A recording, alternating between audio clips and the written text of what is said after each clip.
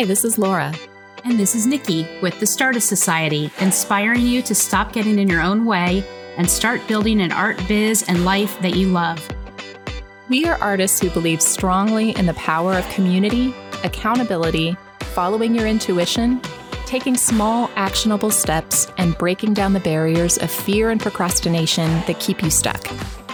Follow along with us on our creative business journey as we encourage you on yours. Laura, who are we talking to today?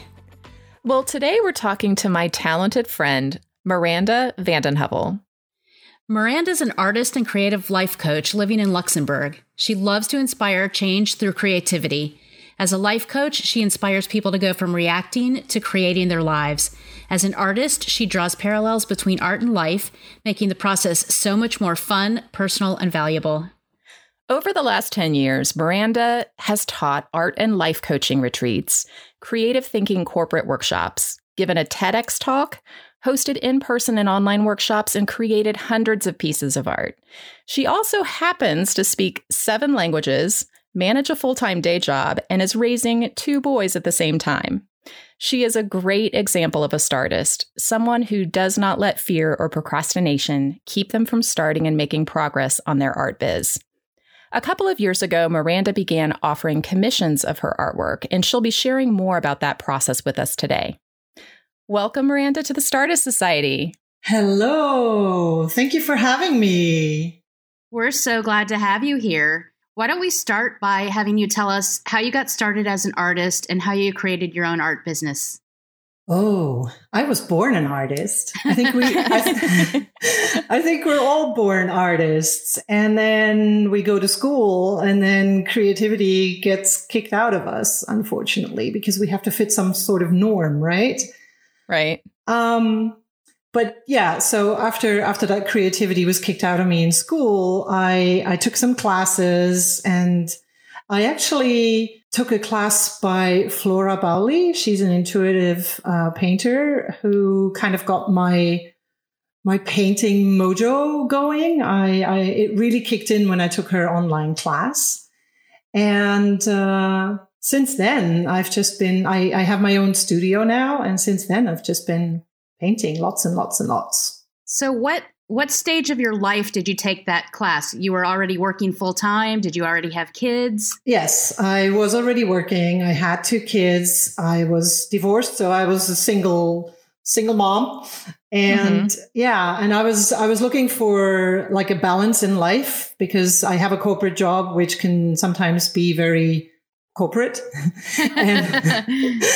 And I was looking for creativity and had already started a little sidekick, but I wanted to take it to the next level and offer it at work, but also to other people. And that's how I basically got started.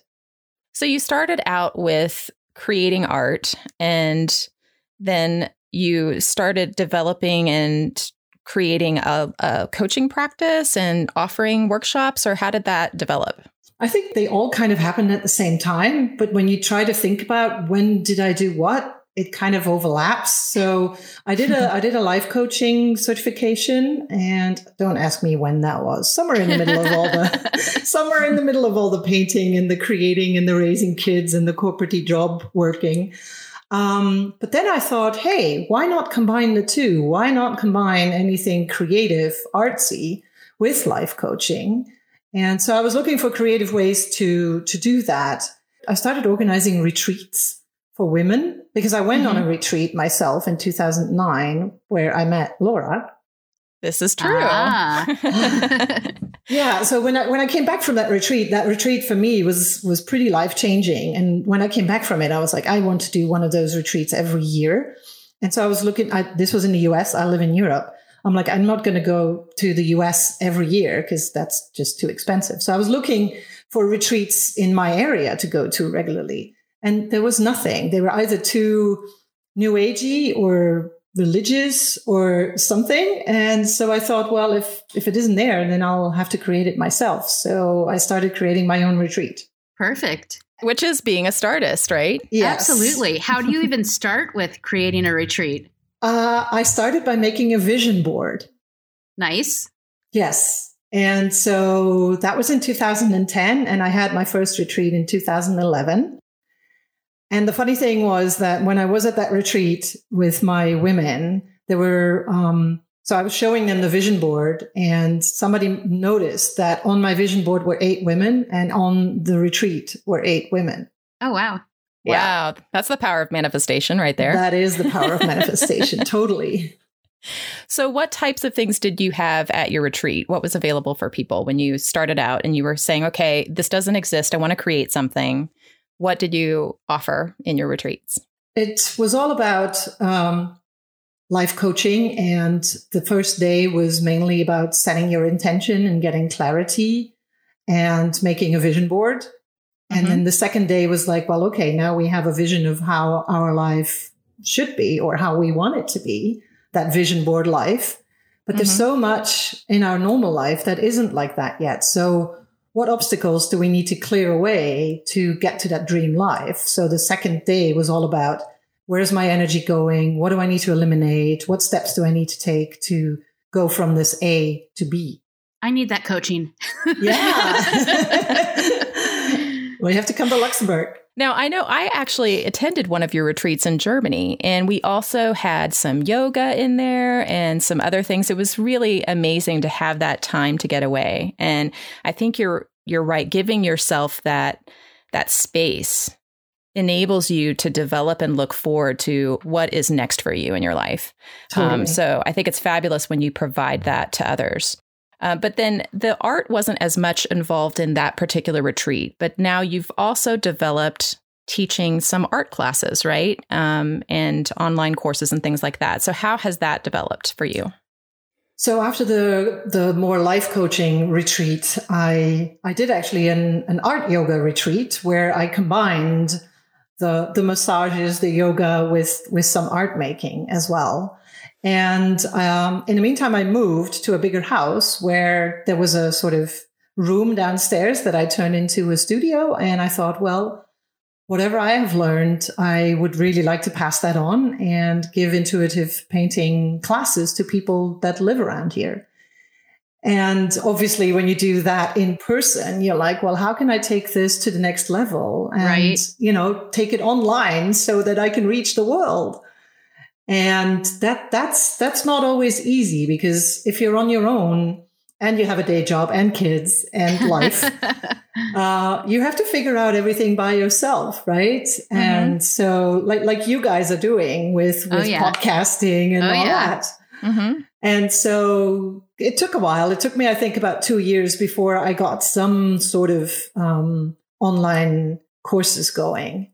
And my offer is still limited, but I'm very proud of what I have created. So I have a few e-courses that are email-based, but I also have some video courses on how to be creative in your everyday life.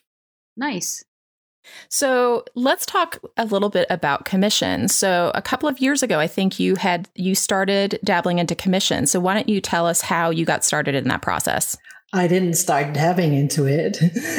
like life happens to you when you're busy making plans. Some company contacted me and said, we want to commission an art piece. And I was like, yay. But then I was like, oh my God, what do I do? How do I do this?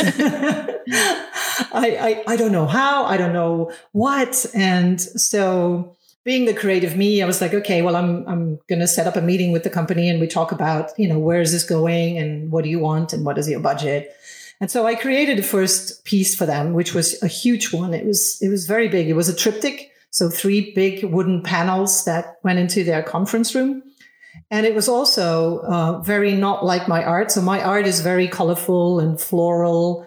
And they ordered something that was more, they were a nautical company. So they wanted something that was very nautical and manly and rustic. So I managed to do that. So how did they find you?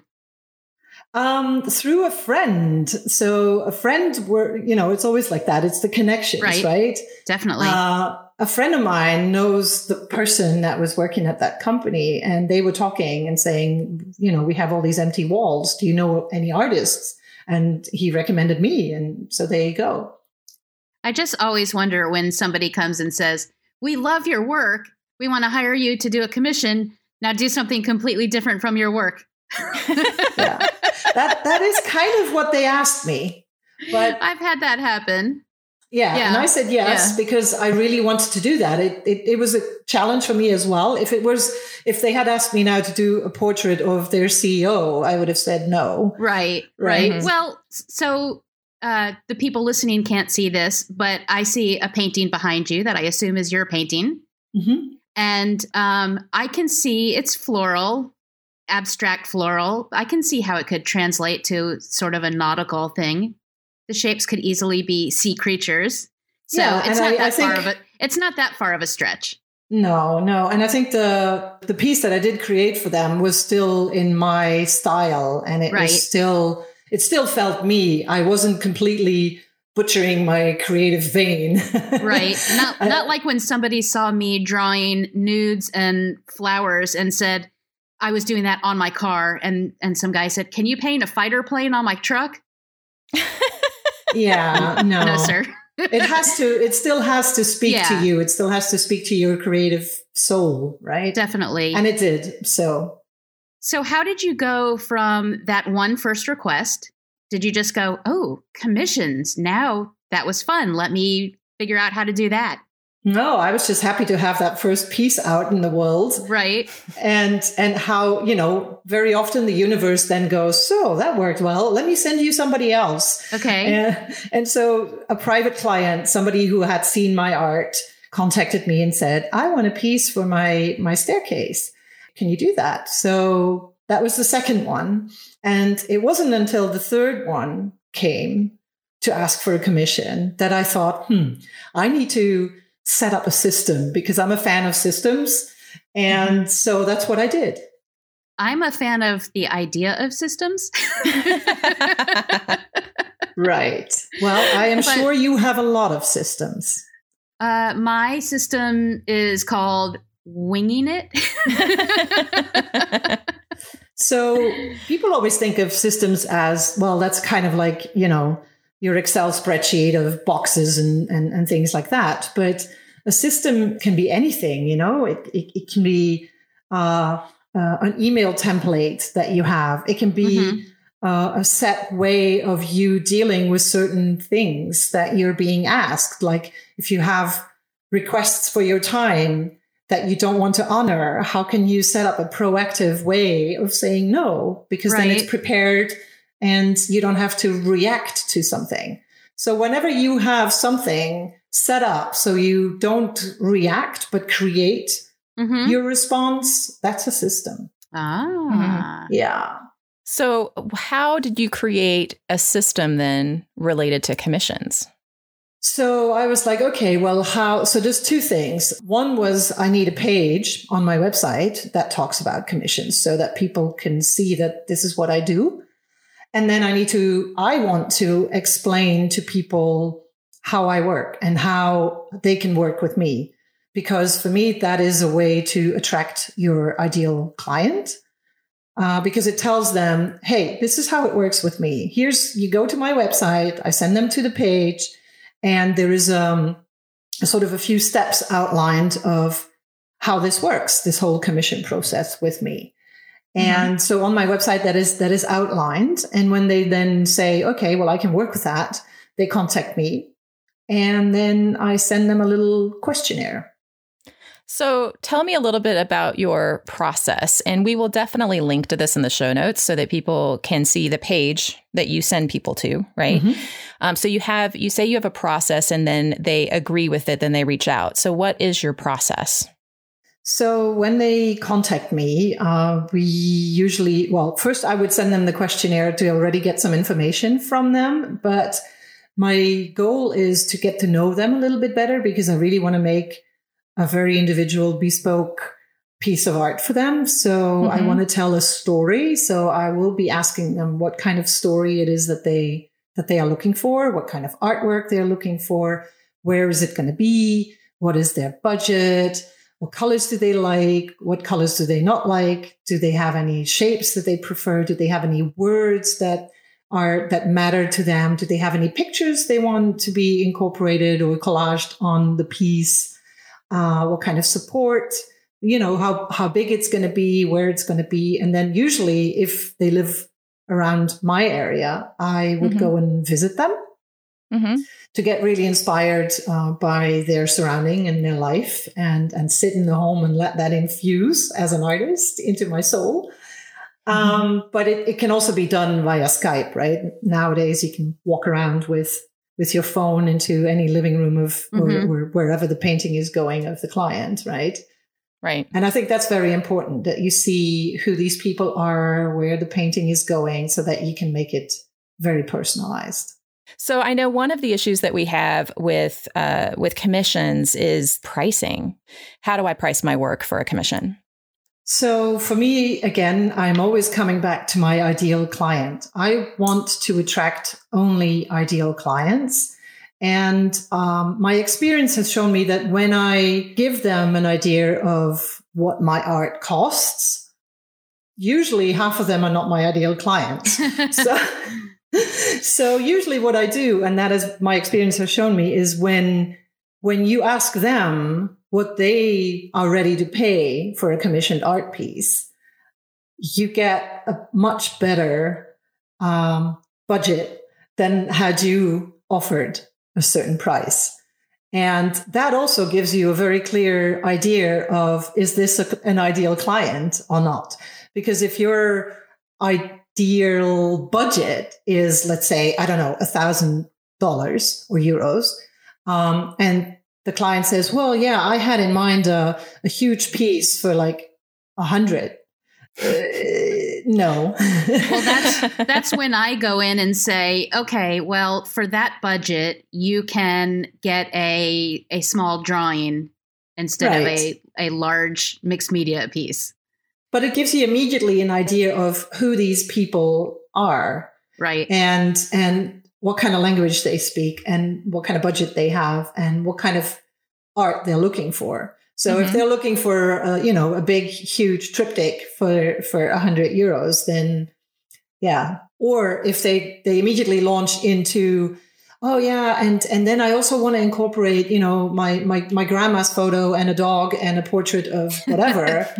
Then I'm like, yeah, have you seen my art on my website? Do you know what I do?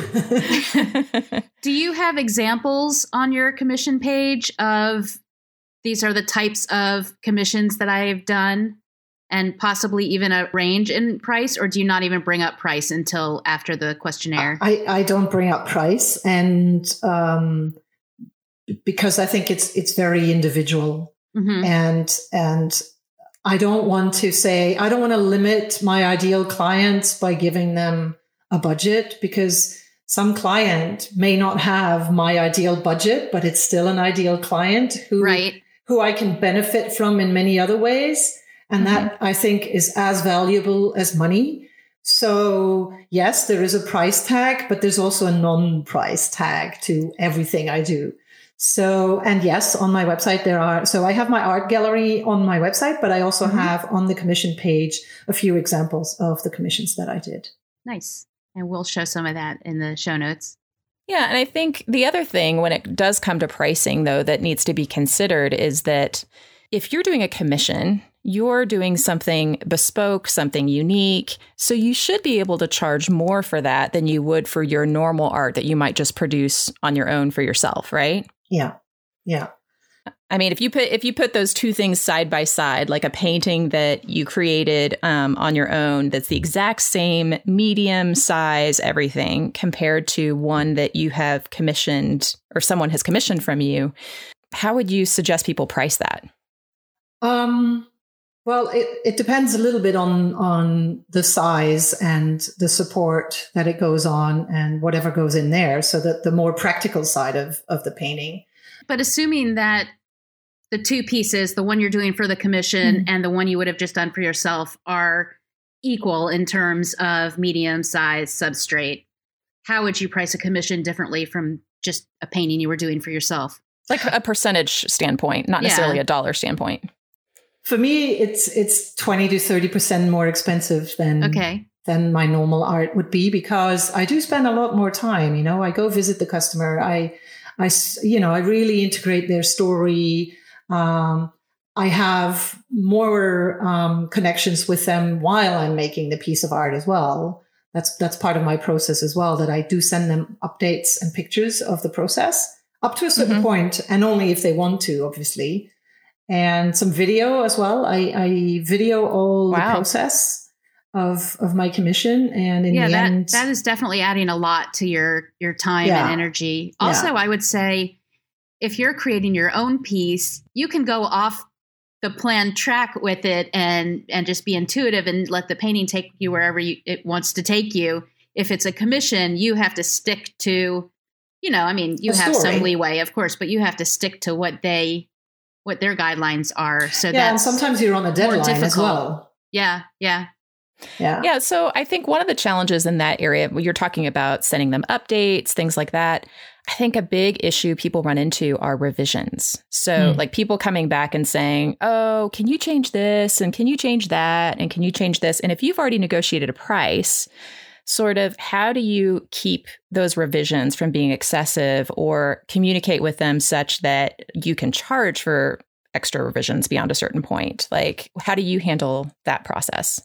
My painting process is very intuitive and layered. So my ideal clients do get pictures and videos while I'm creating, and my questionnaire up front has, I think, clarified most of the questions and colors and any complaints or any changes wouldn't be that big, because most of the stuff is clarified beforehand in what they like and don't like.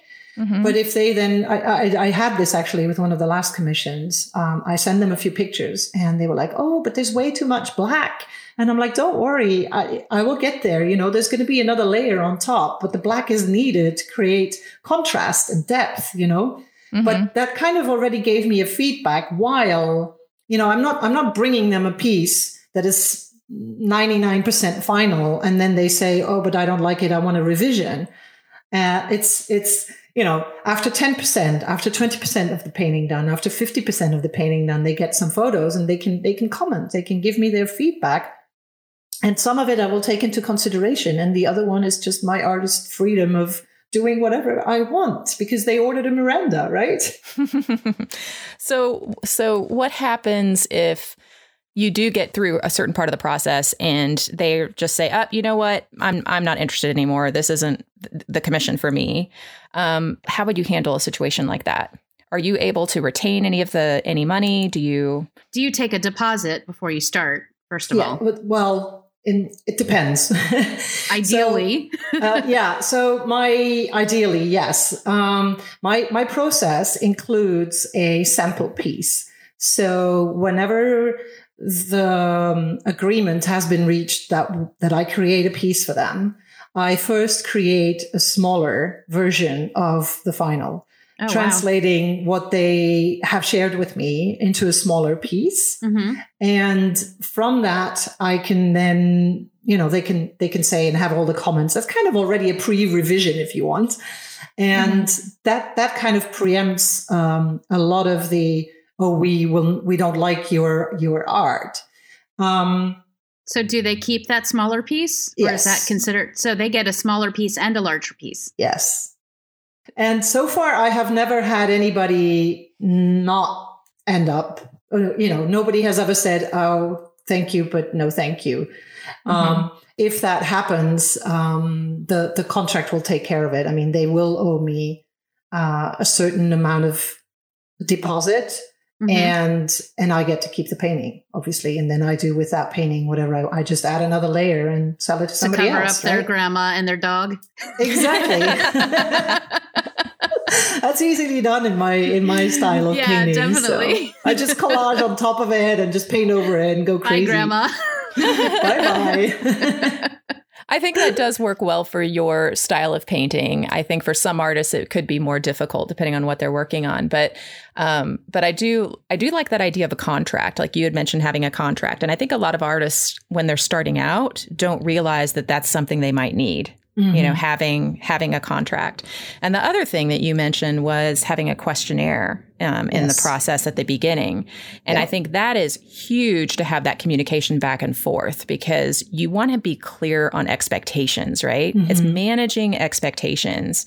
And starting with that questionnaire sounds amazing, Miranda, that you can get all that information right away. So I'm sure that type of thing would be really helpful for our listeners. Yeah, it really creates a sort of, it's kind of already like a contract, because you're asking the people what it is that they want. And then you just have to sort of translate that into a contract and add some legal clauses. But it also manages expectations, and it makes the customer do a lot of work beforehand so that it doesn't surprise them once you get going. You eliminate a lot of questions, or a lot of, people don't necessarily understand what it involves to create a painting. So when you ask them all these questions beforehand, you preempt a lot of doubts and a lot of revisions, obviously. So I know that you are being extremely generous today, and you have offered to share your questionnaire that you give collectors with our listeners, so that they can see all the types of questions that you normally ask someone. Yes. So we will be providing that link in the show notes so that everyone can go out there and download this information for themselves to know exactly what types of questions are really useful and helpful. And that'll be super helpful for people who want to start offering commissions or are doing it in a less ideal way. And also for people who want to commission art and need a better understanding of the process. So thank you for that. Yeah, you're welcome. And I think it'll help anybody to, get an idea of the questions. But then what they really need to do is get clear on their own way of doing commissions and how they can adapt that questionnaire for their art, and what kind of clarity do they need to get for themselves and also for their clients. In order to create these commissions, because that is really key. The clarity and the pre-work is most of the work. Yeah, I know another thing that comes up as it relates to commissions a lot is intellectual property rights and copyright. So I think some collectors think that if they have purchased a commission piece from you, they basically own everything about that piece of artwork. They own the copyright. They own, if they want to go and put it on 100 cards or upload it to Society6 and create 1 million products out of it, they think that purchasing a commission may give them that right. So how do you think it's best to handle a situation like that around the intellectual property rights and that communication with your customer or your collector? And is that stuff in your contract? So it's already on my webpage. First of all, so the page says whenever you have commissioned, here the copyright is mine unless otherwise agreed. And yes, this is something that goes in the contract, and it clearly states that the copyright remains with the artist unless something else was agreed. And if like, for example, I create a smaller piece where I'm happy to give them, that is very, very personal, and I'm happy to give them the copyright so that they can make bags for the whole family. Then I'm happy to, to give them the copyright, but that obviously comes with a price as well. Right. Yeah. Charging a premium for that, right? Yes. Yeah. And do people take you up on that? So far, they haven't. Yeah. Well, I think most people, it doesn't even occur to them probably to do that. You might even give them some ideas. When you tell it up front that this is the thing, and then you have it in the contract as well, then there is not a question. Right. And whenever there's some dispute or whatever, you're safe, right? Right. So yeah, that's great to be really clear about that and the expectation up front, and knowing that if it is something that's bespoke, you may not also want to go create 1 million prints yourself and sell them on your own site, right? Because they've basically paid for this commissioned sort of one of a kind piece. And so if you go turn around and sell it as prints, it may no longer be one of a kind, right? No, and I usually don't put commissioned artwork on any of the platforms, or I hardly even put them on my site, because it's not for sale. It's been sold, and I'm not putting them on any of the platforms to make gimmicks out of them or anything like that. I don't create prints with them either. Laura, have you done commissions?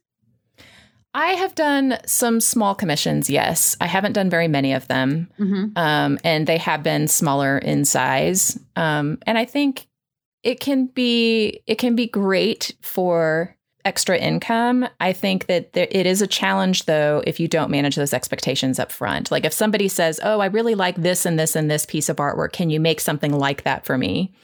And then you create it and they go, oh, well, I didn't really like the shape of this and this. Can you change it to be more like this? Right. And you're already too far down the path. So I know, Miranda, with your work, it's a lot of intuitive layers of paint. So you can just kind of cover it up and move on to the next thing. But if you're doing something figurative, for example, it can be difficult to do that. And also depending on the medium you're using. So I think I have sort of maybe a love-hate relationship. Like, like I think commissions can be fabulous, but I also think you have to have a tough skin, and then being able to cap those revisions, I think, is super important. And if they go beyond that, then there's a fee associated with it. And a lot of it, like Miranda, you said, is attracting the ideal client. Yes. Because if you're attracting the ideal client, then things should kind of go smoothly for you. But if you're attracting that non-ideal client, then it can go a little sideways, and it might take a lot of time and energy that you weren't expecting. Yeah. What about you, Nikki? So my work is harder to do revisions on than Miranda's. Most of the commissions that I've done have been drawings of the person. So I either will take photos of them or they'll provide photos for me, and it's pen and ink drawings for the most part. So there's no covering up of layers if it's not what they expected. So it's a lot of pressure, and it's really pressure I put on myself because I've never had anybody say, oh, that's not what I wanted. I hate it. Right. But I still put that pressure on myself of, I've got to get this just right. So yeah. And I think, like Miranda, it's great that you do a small piece of work, but a lot of your commissions are larger, right? Like they might be something really huge. So you don't want to get too far down the path on that. And for me, that takes away the pressure that Nikki was talking about. Yeah. Yeah. I've done the first piece and they are like, oh, we love it. Then I'm like, okay, cool. Now pressure is off, done a little thing. Now I can do that thing bigger, right? Yeah. And I never thought about doing that, but I could do that too. A lot of people haven't been able to necessarily have the budget for a larger piece for me. So I've done a lot of really small drawings for people. And that's fine because if I have to redo it, it's not that huge of a deal. In fact, sometimes I will draw, if they've provided me several photos, different poses, I'll draw several of them and they can choose which one, or I might just give them all of them if I'm feeling generous. But yeah, if somebody wanted a larger one, I could do a small version of it first. And I think that's a really good idea. I might have to add that into my undocumented process.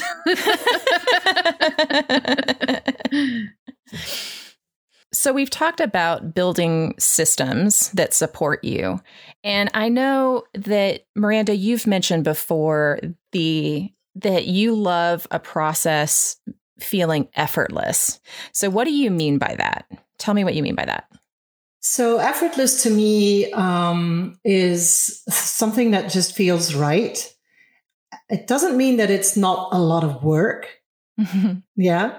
It's just work that is not costing me a lot of effort or a lot of energy. So or stress. Or stress. And finding the ideal client is part of that, because when you have your ideal client, whatever you do with them or for them is effortless because it's fun. Mm-hmm. And whenever you set up systems to create that effortlessness, it's less work because you've created the system around it. And it's also you have more time left to do the fun stuff. So as soon as it doesn't feel effortless, as soon as it started to drain my energy, create stress, doesn't feel right, I ask myself, what do I need to tweak here? Do I need to create a system to make it easier and save time? Do I need to let go of this person or this workshop or this system because it's draining too much or it's no longer for me? What needs to shift so that it can become effortless again and fun? I love that. I love that. That makes complete sense. And I have light bulbs going off of so many areas of my work that I need to start applying that thought process to. Oh, I'm happy to talk to you about that and how you can do that. Yeah, absolutely. Maybe you should do a podcast about effortlessness. I think maybe we should. Maybe it would be fun to kind of do one where you're coaching me through some of those things to help see how you can go from that, where something in your process has become too much effort, too much stress, a pain point, and talk through, kind of coach through how to turn that into a system. I think that would be hugely valuable, and maybe even drum up some coaching business for you. Well, most of the clients that I coach that have this issue of it's too much work, it's too much energy, it's too much this, too much that, is usually because, well, they don't have systems, and because they lead or work out of a place of reaction instead of creation.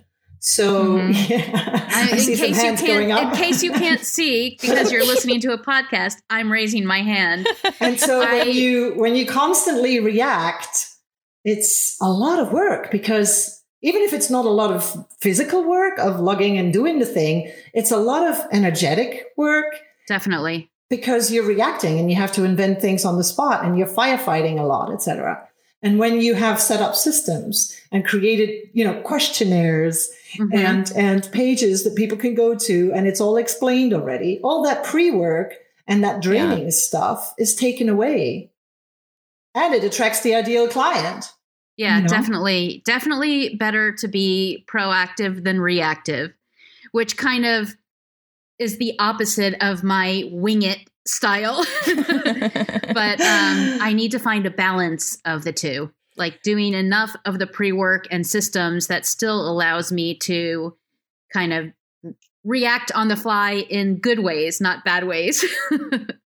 Yeah. And once you've winged something 3 times, can you give that wing a box or a place or Right. Turn it into a system.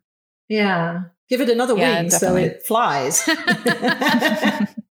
Yeah, I definitely think that's a challenge. I know for me before, I've gotten multiple emails that were all asking the same question.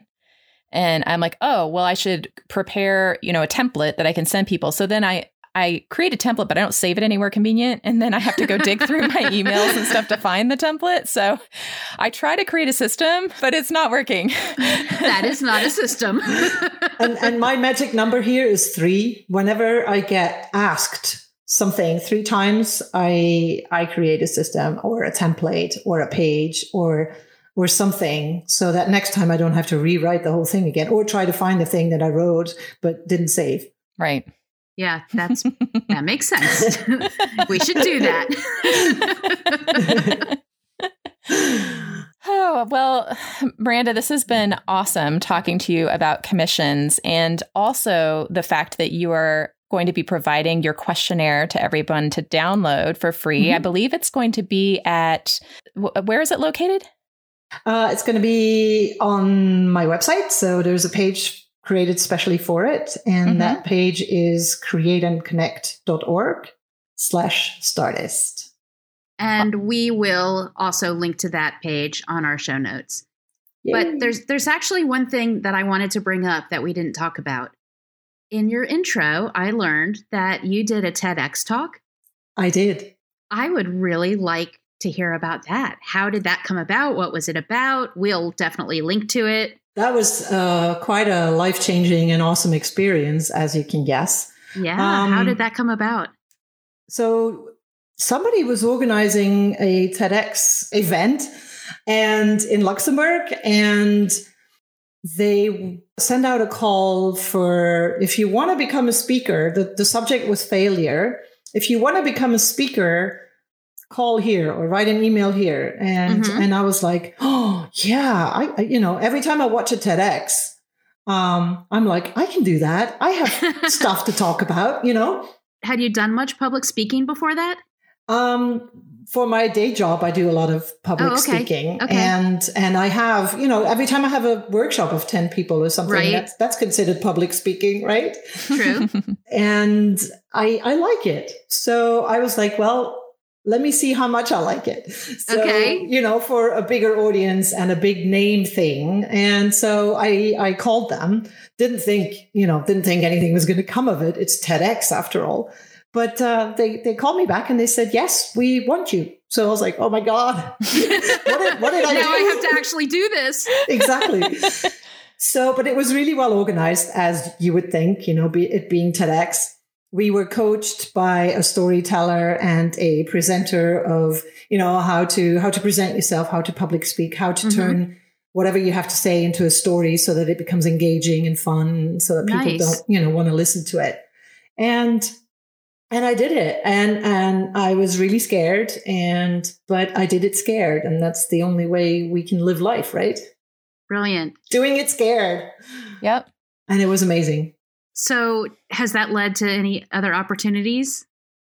I have met quite a few interesting speakers at TEDx. And it hasn't led to, Oprah didn't call, but she's about to any minute. Right?